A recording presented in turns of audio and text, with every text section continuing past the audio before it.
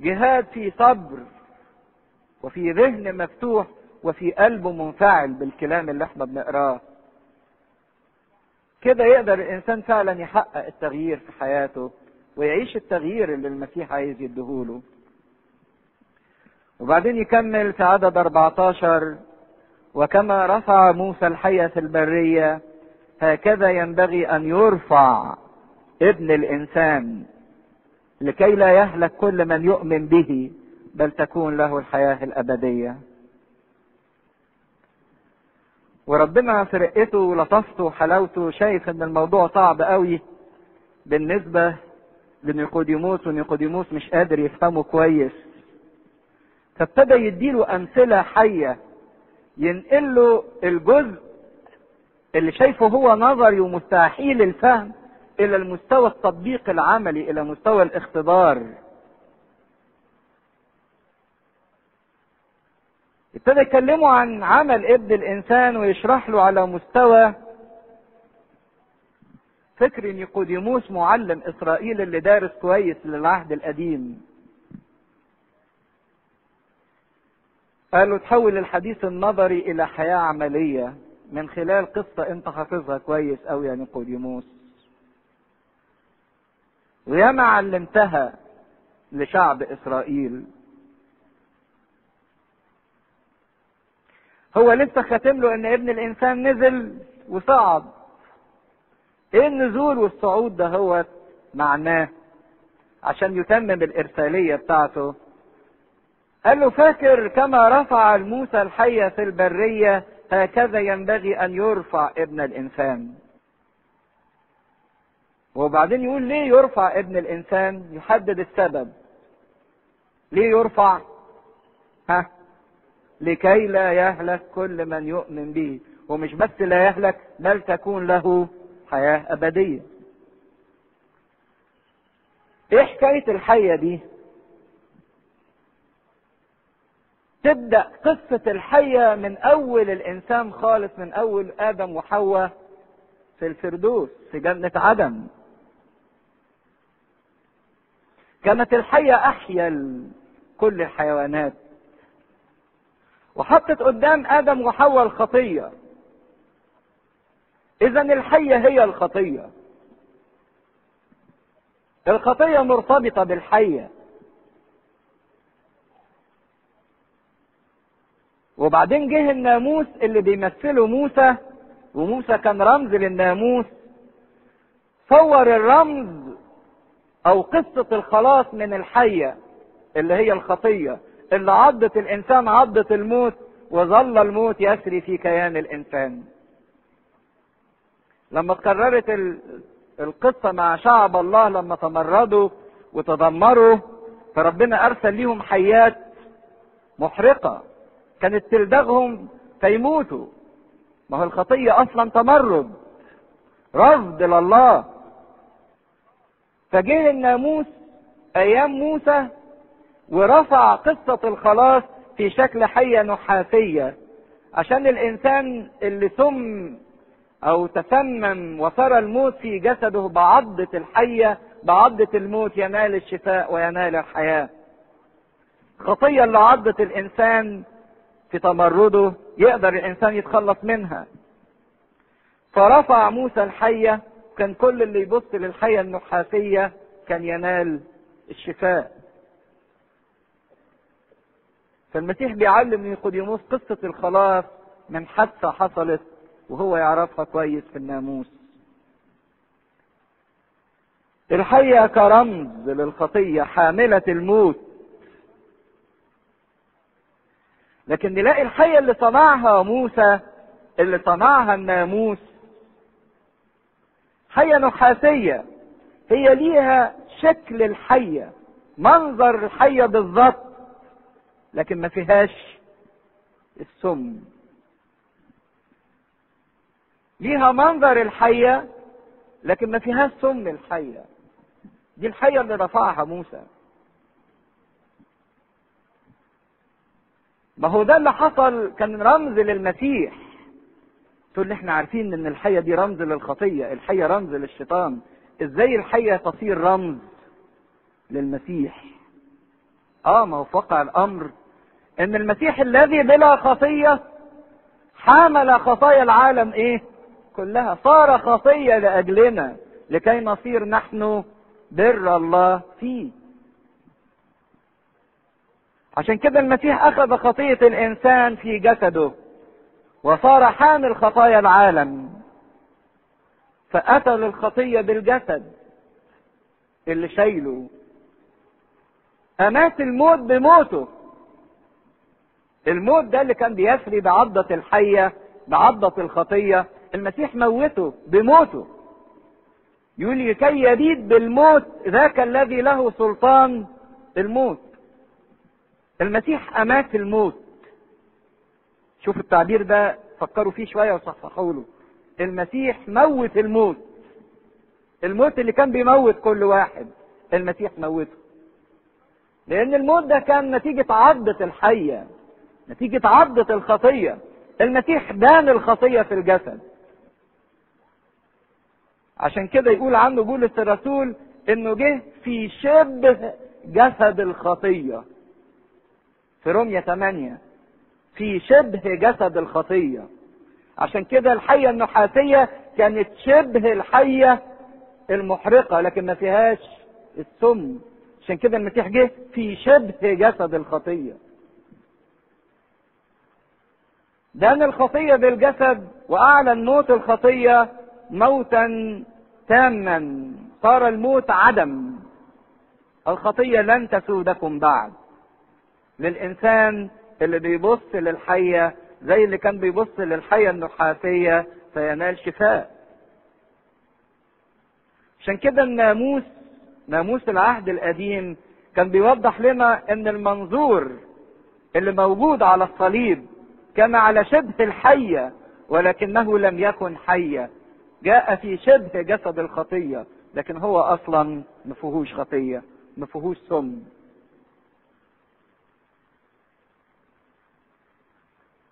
عشان كده بطرس الرسول يقول لنا آية لطيفة قوي: الذي حمل هو نفسه خطايانا في جسده على الخشبة لكي نموت عن الخطايا ونحيا للبر. حمل خطايانا في جسده على الخشبة، كما رفع موسى الحية في البرية على الجبل والتل، رفعها على خشبة زي المسيح علق على خشبة فوق جبل الجلجثة في البرية. برية اللي هي كلها نشفان، برية الخطية، المسيح اترفع في وسطيها لكي ما يعطي حياة. عشان كده بيقول هكذا ينبغي ان يرفع ابن الانسان. كلمة ينبغي يعني يتحتم، ضرورة حتمية ان ابن الانسان تجسد لكي ما يتألم، نزل من اجل الالم، من اجل انه يترفع على الصليب ثم يرفع بعد ذلك الى المجد. عشان كده رفع تشير الى ارتفاع الصليب في الم والى ارتفاع المسيح بالمجد في القيامة، والاثنين مرتبطين ببعض. مجد المسيح في ألمه ومجد القيامة في الصليب، الصليب ما بينفصلش عن القيامة. عشان كده لما قال انا ان ارتفعت اجذب الي الجميع، ارتفعت انت على الصليب وارتفع ايضا فين؟ في القيامة. وزي ما حصل شفاء للي عضتهم الحية وهم في البرية لما رفع موسى الحية النحاسية، فهكذا يتحتم ان يرفع ابن الانسان على الصليب ليحدث شفاء من الخطية ومن الموت اللي بيسري في اعضاء الانسان. كان اللي يبص للحية النحاسية يشفى، واللي ينظر للمسيح ينال الحياة. وينظر مش بمعنى يبص كده بصة، لكن ينظر بانه يركز نظره باستمرار على المسيح، ينسحب السم والخطية والموت من اعضائه ويدخل الى الحياة الابدية، الى حياة الخلود. كنت تلاحظوا ملاحظة لطيفة، اللي عضته الحية زمان كان لازم هو اللي يبص بنفسه، ما ينفعش يقول للواحد بص لي، كان لازم هو اللي يبص بنفسه. عشان كده نظرتنا للمسيح لابد ان تكون نظرة شخصية، نظرة بتأمل وبتمعن وبتعمق في شخص المسيح، بتركيز عليه. عشان كده ينسحب منه كل قوى الموت وتسري فيه تيار الحياة. يكمل في عدد 15: لكي لا يهلك كل من يؤمن به بل تكون له حياة أبدية. مش بس ينجو من الهلاك ومن سم الموت، لكن الأحلى من كده انه يكون ليه حياة أبدية، يملك الحياة الأبدية. شوفوا التعبير الجديد اللي ربنا بيقوله، ما قالش لكي لا يهلك كل من يؤمن به بل يحيا حياة أبدية. ما قالش يحيا حياة أبدية، ولكن قال ايه؟ تكون له. تكون له يعني ايه؟ يمتلكها بكل بركاتها، مش مجرد انه يعيش، لكن يمتلك كل الحياة الأبدية. وهيكررها مرة تانية في الآية اللي بعديها. مش مجرد انه يعيش عيشة لا تنتهي، لكنه خلاص زي ما تحصل وزي ما يكون نوعها، لكن لا، تكون له الحياة الأبدية ملك ليه، بتاعته، يمتلكها، مش مجرد بس انه يعيشها. وايه هي الحياة الأبدية؟ ايه هي الحياة الأبدية؟ هل هي مجرد الحياة اللي ما بتنتهيش؟ دي أعمق من كده.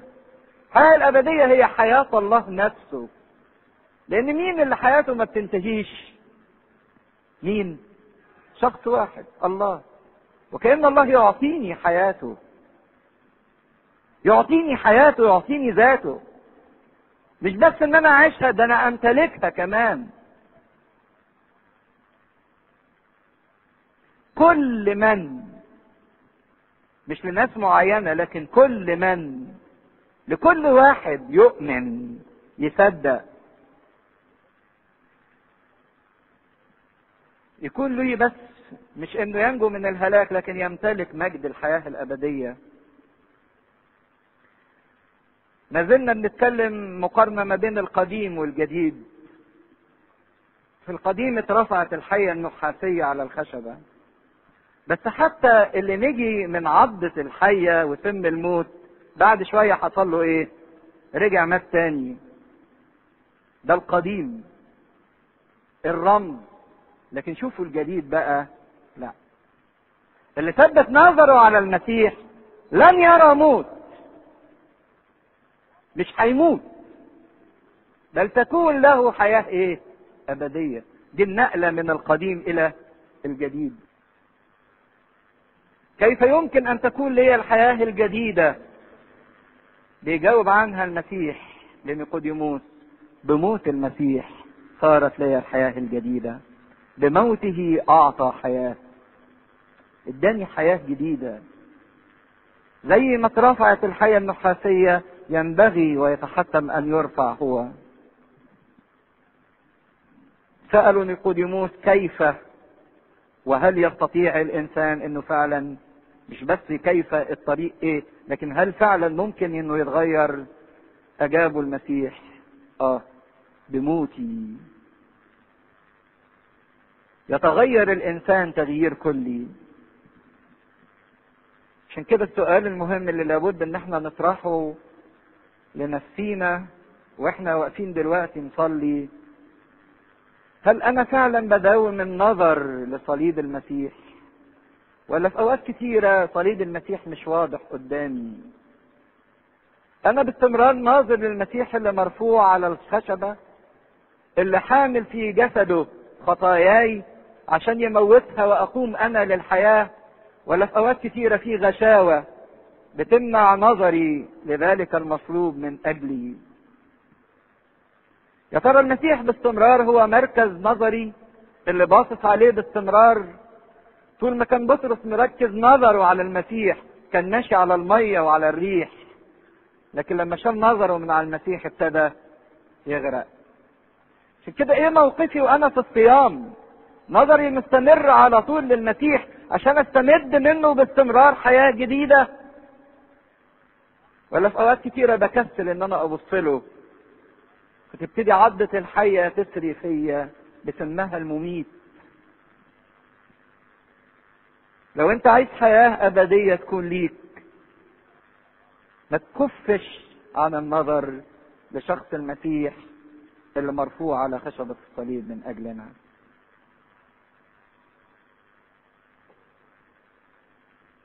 هنقف في لحظات قليلة هنصلي مع بعض، لكن ارجو ان احنا كلنا نبقى باصين لصليب المسيح ونخليها كبداية ان نظرنا ما ينزلش ابدا عن ذلك الصليب، وما تخليش اي غمامة تغني المسيح اللي مرفوع عني، لان كل اللي بصله نال شفاء، وشفاء ابدي دائم، ونال حياة ابدية. فاوعى تحول نظرك عن صليب المسيح. وكما رفع موسى الحية في البرية هكذا ينبغي ان يرفع ابن الانسان، لكي لا يهلك كل من يؤمن به بل تكون له الحياة الابدية. لانه هكذا احب الله العالم حتى بذل ابنه الوحيد، لكي لا يهلك كل من يؤمن به بل تكون له الحياة الابدية. لانه لم يرسل الله ابنه الى العالم ليدين العالم، بل ليخلص به العالم. الذي يؤمن به لا يدان، والذي يؤمن به لا يدان، والذي لا يؤمن به قد دين، لأنه لم يؤمن باسم ابن الله الوحيد. وهذه الدينونة أن النور قد جاء إلى العالم، وأحب الناس الظلمة أكثر من النور، لأن أعمالهم كانت شريرة. لأن كل من يعمل السيئات يبغض النور، ولا يأتي إلى النور لئلا توبخ أعماله. وأما من يفعل الحق فيقبل إلى النور، لكي تظهر أعماله أنها بالله معمولة. وكان يوحنا أيضا يعمد في عين نون بقرب سليم، لأنه كانت هناك مياه كثيرة، وكانوا يأتون ويعتمدون، لأنه لم يكن يوحنا قد ألقي بعد في السجن. وحدثت مباحثة من تلاميذ يوحنا مع يهود من جهة التطهير، فجاءوا إلى يوحنا وقالوا له: يا معلم، هو ذا الذي كان معك في عبر الأردن، الذي أنت قد شهدت له، هو يعمد والجميع يأتون إليه. أجاب يوحنا وقال: لا يقدر إنسان أن يأخذ شيئا إن لم يكن قد أعطي من السماء. أنتم أنفسكم تشهدون إني قلت لست أنا المسيح، بل إني مرسل أمامه. من له العروس فهو العريس، وأما صديق العريس الذي يقف ويسمعه فيفرح فرحا من أجل صوت العريس، إذا فرحي هذا قد كمل. ينبغي أن ذلك يزيد وإني أنا أنقص. الذي يأتي من فوق هو فوق الجميع، والذي من الأرض هو أرضي، ومن الأرض يتكلم. الذي يأتي من السماء هو فوق الجميع، وما رآه وسمعه به يشهد، وشهادته ليس أحد يقبلها. ومن قبل شهادته فقد ختم أن الله صادق، لأن الذي أرسله الله يتكلم بكلام الله، لأنه ليس بكيل يعطي الله الروح. الآب يحب الابن، وقد دفع كل شيء في يده. الذي يؤمن بالابن له حياة أبدية، والذي لا يؤمن بالابن لن يرى حياة، بل يمكث عليه غضب الله. والمجد لله دائما أبديا أمين. كنا وقفنا عند المقارنة ما بين الحية النحاسية اللي مرفوعة وما بين شخص السيد المسيح اللي مرفوع على عود الصليب، وكل من ينظر إليه ينال الشفاء، وإن هو أخذ شبه جسد الخطية من أجل إن هو يرفع آثار الخطية اللي هو الموت اللي بيسري في جسد الإنسان نتيجة عضة الحية أو نتيجة عضة الخطية اللي عضت الإنسان. بيكمل في عدد 16 ويقول: لأنه هكذا أحب الله العالم حتى بذل ابنه الوحيد. لكي لا يهلك كل من يؤمن به بل تكون له الحياة الأبدية. والحقيقة ان الآية دي تعتبر محور الإنجيل كله، محور الكرازة كلها، سواء في العهد القديم أو في العهد الجديد. يعني الآية دي بتلخص الإنجيل كله وعلاقة الله بالإنسان، علاقة الحب اللي أدى إلى بذل، وهذا البذل صنع خلاص للإنسان بأنه لا يهلك بل تكون له حياة أبدية. عشان كده بنعتبر الآية دي هي الآية الذهبية، أغلى آية. وصحيح كلام ربنا كله مقدس وكريم وثمين، لكن الآية دي للإنسان اللي بيستشفها وبيقدرها بيجد فيها سر خلاصه وبيتمتع بحب الله العجيب ليه. هكذا أحب الله العالم حتى بذل ابنه الوحيد لكي لا يهلك كل من يؤمن به بل تكون له الحياة الأبدية. حقيقة ان المسيح بيكرر المقطع الأخير مرتين. يعني تشوفوا يقول في عدد 14 كما رفع موسى الحية هكذا ينبغي أن يرفع ابن الإنسان. ليه؟ لكي لا يهلك كل من يؤمن به بل تكون له حياة أبدية. وبعدين في آية 16 بيقول هكذا أحب الله حتى بذل. ليه؟ برضك لكي لا يهلك كل من يؤمن به بل تكون له حياة أبدية. فهنا السيد المسيح بيؤكد وبيعيد الآية والعبارة مرتين. بس لو انتوا في درجة من التيقظ تلاحظوا ان في الآية الأولى المسيح اتكلم عن نفسه كايه؟ كابن الإنسان، ينبغي أن يرفع ابن الإنسان. وفي الآية الثانية اتكلم عن نفسه كابن لله، هكذا أحب الله حتى بذل ابنه.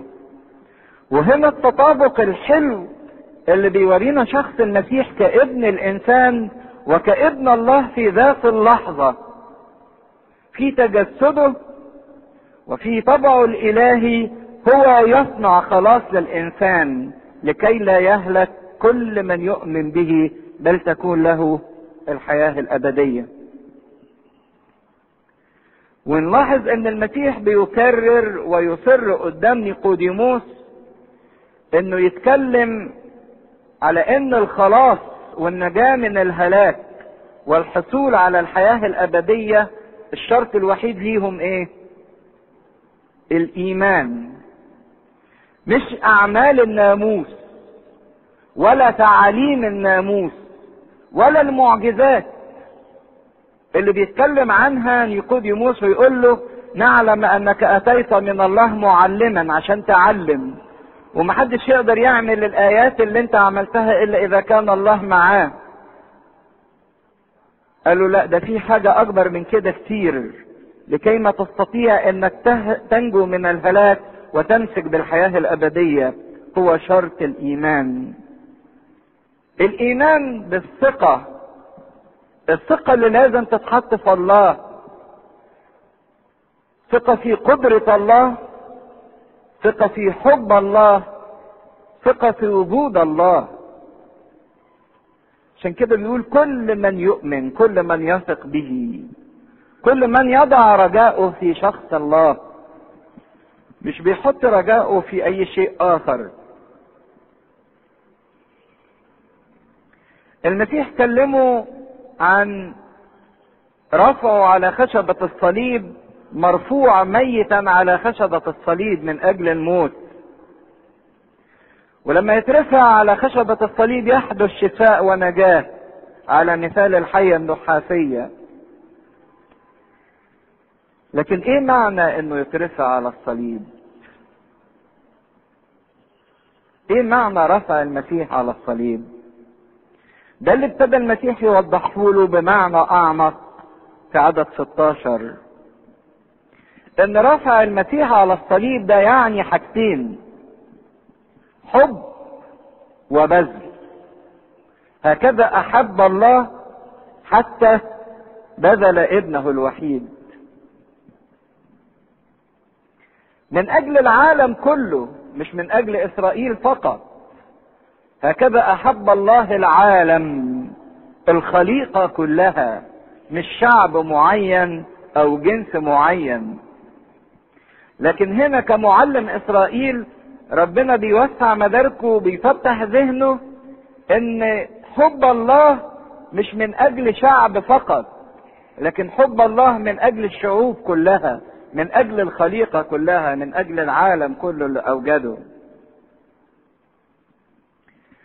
والحقيقة نيقوديموس كمعلم لاسرائيل ومتعصب جدا للشعب المختار اللي هو شعبه، كان لابد ان يكون على مستوى من الذكاء والمعرفة اكبر من كده.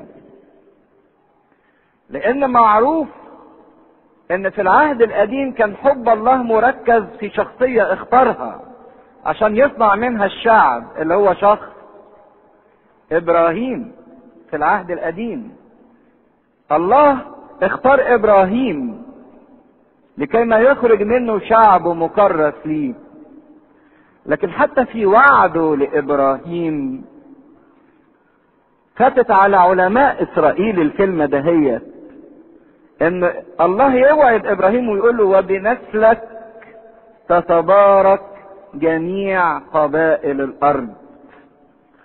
صحيح انت مختار لكي ما يخرج منك شعب مختار، لكن انت مش لنفسك، انت فيك تتبارك كل الامم، فيك تتبارك كل الامم. فيك ايه البركة اللي كل الامم تتبارك بيها؟ بركة الحب والفداء، بركة الحب والبذل. هكذا احب الله العالم حتى بذل ابنه الوحيد. عشان كده العالم كله والشعوب كلها كان ليها مكانة عند الله، في قلب الله كان ليها حب، كان ليها احشاء رحمة.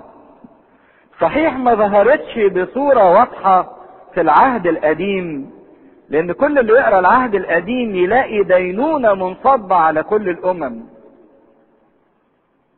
يعني شوف اشعياء، ارميا، عاموس، هوشع، حزقيال، نبوات دينونة لكل الامم، ويظهر الحب لشعب الله فقط. لكن في واقع الامر بنلمح لمحات كده سرية خافية عن محبة الله للامم من خلال شعبه اسرائيل. نشوف الله بيحب نينوى، المدينة الاممية الوثنية. نشوف رعوس المؤابية بتيجي وتنضم لشعب الله. نشوف رحاب الزانية بتيجي وتنضم لشعب الله وتتمتع بالحب. لكن كان اللي ظاهر هو ان الله بيحب شعبه اسرائيل بس، وان الامم واقعين تحت الدينونة، واقعين تحت اللعنة. لكن هنا ربنا بيكشف لنا بقى سر، لا، ان كان في شعب الله المختار شعب اسرائيل الله يحب كل العالم، ويرتب لكل العالم ان يظهر ويعلن هذا الحب في خشبة الصليب، ان المسيح جاي مسيح العالم كله، مش مسيح شعب معين ولا جنسية معينة.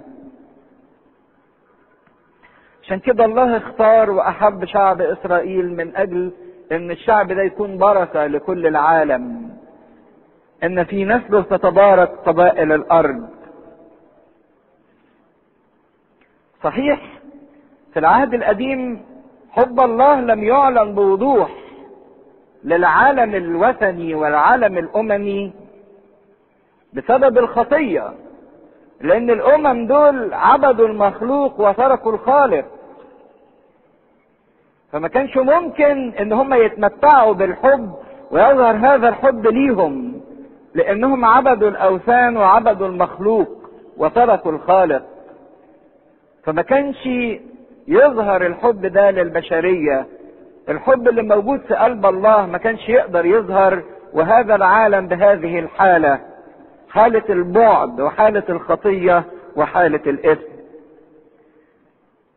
لكن لما ابتدت الشعوب تتغير وتذوق محبة الله المختفية في شعب إسرائيل وتقبل عمل الله، ابتدت المحبة دي تعلن على أعلى وأعظم مستوى. هكذا أحب الله العالم حتى بذل ابنه الوحيد. وكأنه بيعيد صورة بذل الابن الوحيد اللي نيقوديموس يعرفها كويس قوي من خلال قصة مين؟ نيقوديموس يعرف موضوع بذل الابن الوحيد ده من قصة مين؟ ابراهيم وذبح ايه؟ اسحاق. ففي الاول فكروا بموسى والحية، ودلوقتي بيعلن له بذل الابن الوحيد من الاب بقصة ابراهيم اللي بذل ابنه اسحاق. يعرفها كويس قوي نيقوديموس كمعلم لاسرائيل. وكأن الله لما بيقول له لابراهيم بعد ما شاف حب ابراهيم وطاعة ابراهيم وانه مدد ابنه على المذبح وربطه ورفع السكين علشان يذبحه، بالرغم من انه لما قال له قدم لي اسحاق قال له قدم لي ابنك وحيدك حبيبك اسحاق. واللي كان معانا في سفر التكوين يعرف كويس ان في اللحظة دي كان ربنا وضب ابراهيم بحيث لا يتبقى عنده الا اسحاق، لان اسماعيل كان طرده ومشاه، وكان كل اللي يملكه هو اسحاق ابن الموعد، الابن الوحيد، وايضا الابن الحبيب موضع الحب، لان هو ابن الموعد اللي ترجاه وكان وقابل من اجله المواعيد. كأن ربنا لما بص لابراهيم وحبه وقال له بذاتي اقسمت بما انك لم تمسك ابنك وحيدك عني، انا كمان مش هامسك ابني وحيدي حبيبي عن خلاص العالم كله. زي ما انت يا ابراهيم بذلت ابنك من اجل حبي ومن اجل طاعتي، انا ايضا لن امسك ابني وحيدي وحبيبي مش من اجلك انت بس لكن من اجل خلاص العالم كله. ابراهيم وقف عند حد السكين المرفوع لكن ما ذبحش، لكن بينما الاب بنشوفه انه بيبذل ليس بالمشاعر ولا بالكلام ولا بالنيات، ولكن يبذل بالايه؟ بالفعل. بذل الابن الوحيد المحبوب. هكذا احب الله العالم حتى بذل ابنه الوحيد. عشان كده بولس الرسول يقول لنا آية لطيفة في رومية 8: الذي لم يشفق على ابنه بل بذله عنا اجمعين كيف لا يهبنا معه كل شيء.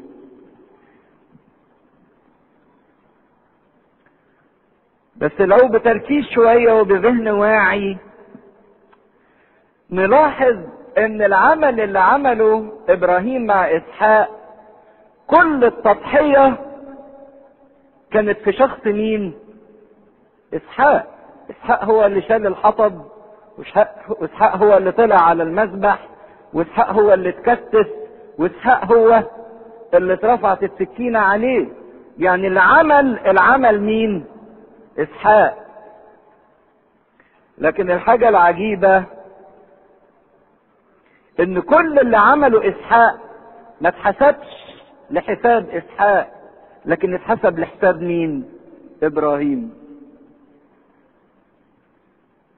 ان كل الاحداث اللي حصلت ما اتعملتش لحساب اسحاق. احنا ما بنقولش اسحاق هو اللي ضحى بنفسه، لكن بنقول ان ابراهيم هو اللي عمل. عشان كده اتحسب لابراهيم حب وبر وطاعة، برغم ان اللي عمل العمل كان اسحاق لكن حسب لحساب ابراهيم.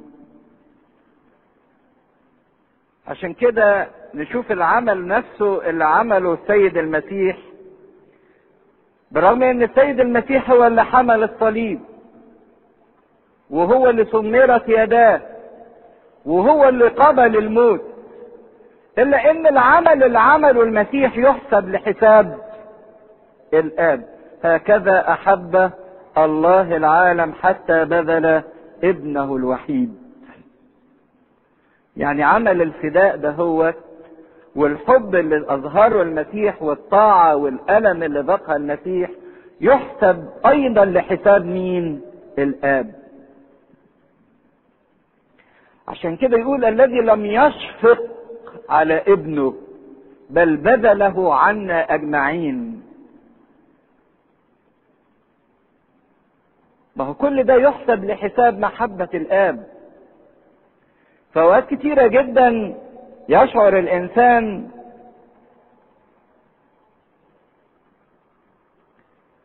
ان المسيح هو اللي فداني، لكن ما بيبصش للاب.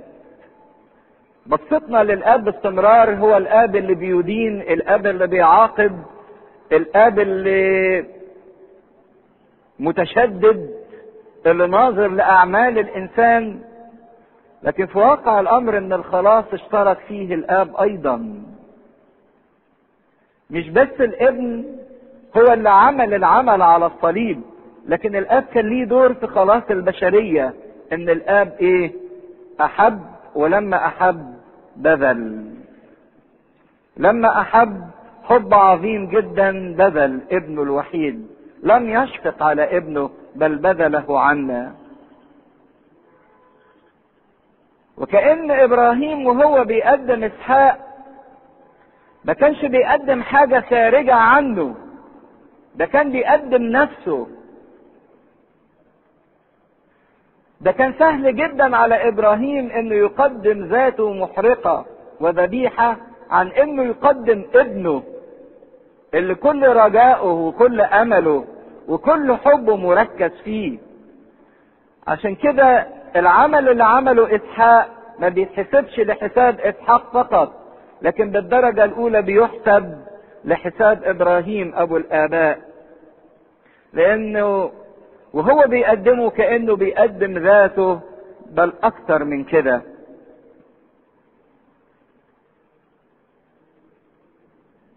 عشان كده كل اللي صنعه المسيح وصنع فيه في آلام اللي دقها على خشبة الصليب هي ايضا محسوبة لكرامة الاب ولحب الاب ولعمل الاب.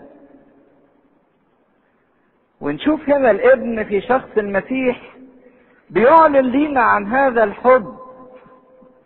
الابن ما بيتكلمش عن حبه هو او بذله هو او عطائه هو فقط. كما رفع موسى الحية في البرية هكذا ينبغي ان يرفع ابن الانسان، ولكن كمان بيكلمنا عن حب الاب ويعلن لنا هذا الحب. وباستمرار معروف ان درجة الحب وعظمة الحب تبان في درجة البذل. يعني كل ما الواحد يبذل اكتر كل ما يكون ده دليل على حبه اكتر. فالحب يرتبط او درجة الحب ترتبط بدرجة البذل. قد ايه انت بتحب قد ايه هتبذل، قد ايه هتعطي. بتحب قليل هتعطي قليل، هتبذل قليل. بتحب كتير هتعطي كتير. عشان كده كانت درجة حب الله بالنسبة للعالم اعظم درجات الحب. ان ربنا ما حبناش بشوية كلام او بشوية مشاعر او بشوية عطايا اداها للبشرية، لكن الله لما احبنا حب عظيم جدا لدرجة انه بذل ابنه عنا. عشان كده للأسف ان احنا من كتر ما بنقول الآية دي ومن كتر ما بنسمعها كتير ما بنقدرش نقدر قيمة الحب اللي ربنا احبنا بيه.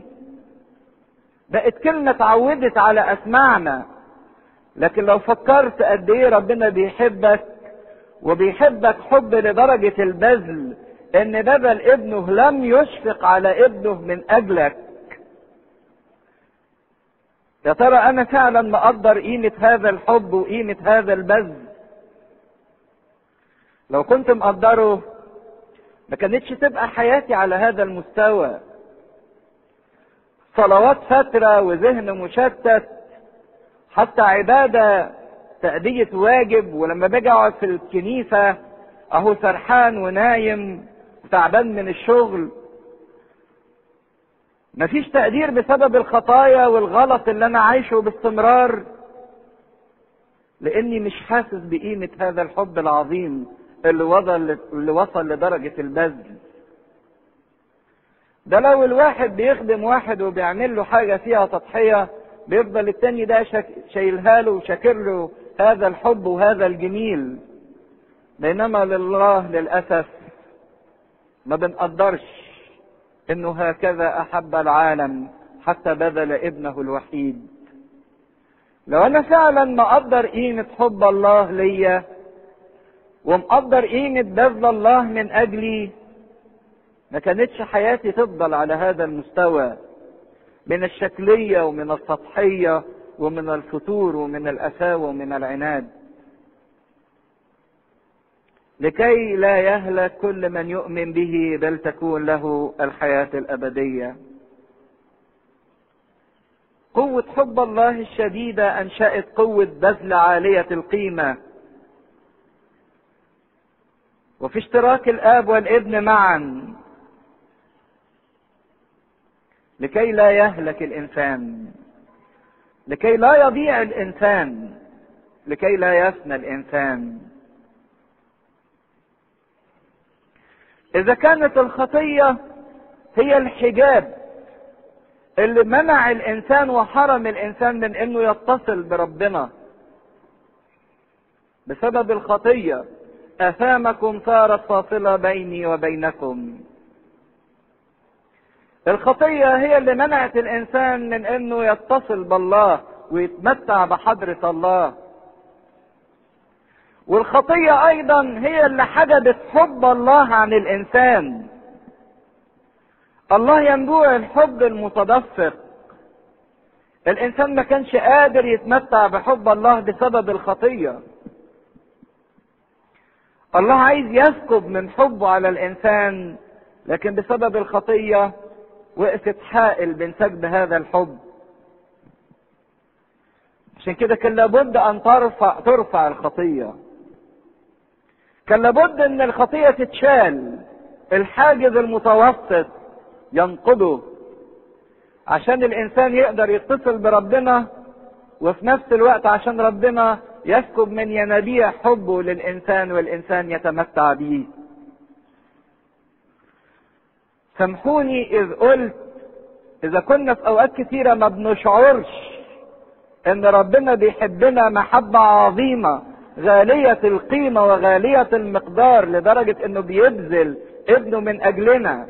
لو انا مش شاعر بهذا الحب فتأكد انك مش شاعر بهذا الحب، لان فيه خطية، لان فيه غلط. في ناس كتيرة بتقول انا مش حاسس ان ربنا بيحبني، مش حاسس ان ربنا بيحبك، لان فيه خطية حائلة، عشان كده ما انتش قادر تحس بحبه. لكن هات المسيح يرفع الخطية، يرفع الحاجز، فلما تحس بغفران خطيتك والخطية اتشالت هتتمتع بكمية حب عجيب لا يقدر ان يعبر عنها الانسان ولا يقدر ان يقيسها الانسان. اذا كنت عايز تشعر بانك بتتحب محبة لا نهائية، وبانك بذل من اجلك اغلى شيء في الوجود، دم المسيح ذاته،